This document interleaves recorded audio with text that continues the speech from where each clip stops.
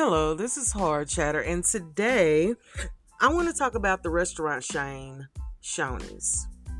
Now, I'm in Tennessee, and when we want to go get something to eat, it's usually no other choice because it's in East Tennessee to go to but Shoney's. And Shoney's is an American restaurant, and they serve a buffet, and you can get it to go sometimes.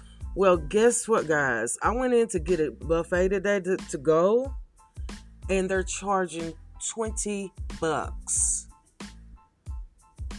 Let me repeat that.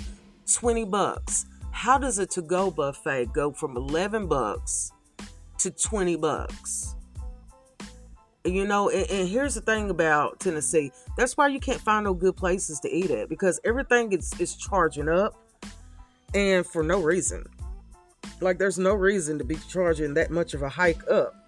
And it's bad because Shoney's is not doing that good. I never see a truly packed Shoney's or a busy Shoney's, or I can't get into Shoney's. It's not even like that. The food is minuscule. Okay? And the one I'm talking about is off of Asheville Highway in Knoxville, Tennessee. I'm going to call it the trash Shoney's. Okay, that's how bad it is. It's not even a good Shoney's. I've been there before and some stuff was not right with my order, and I'm just gonna say it was a hygienic type of thing. Okay, so it's not even, the food isn't even that good. So what compels me to be pissed right now is understanding why is a meal $20. Okay, how does a meal go from $11 to $20? And the math isn't even math in my head. But you know what? Your days are numbered. You, as a business, Shoney's, will go out of business.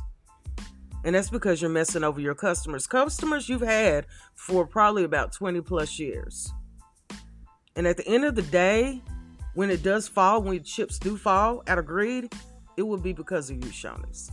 And only you. So until the next time, this is Hard Chatter, and I would avoid any Shoney's if you see it.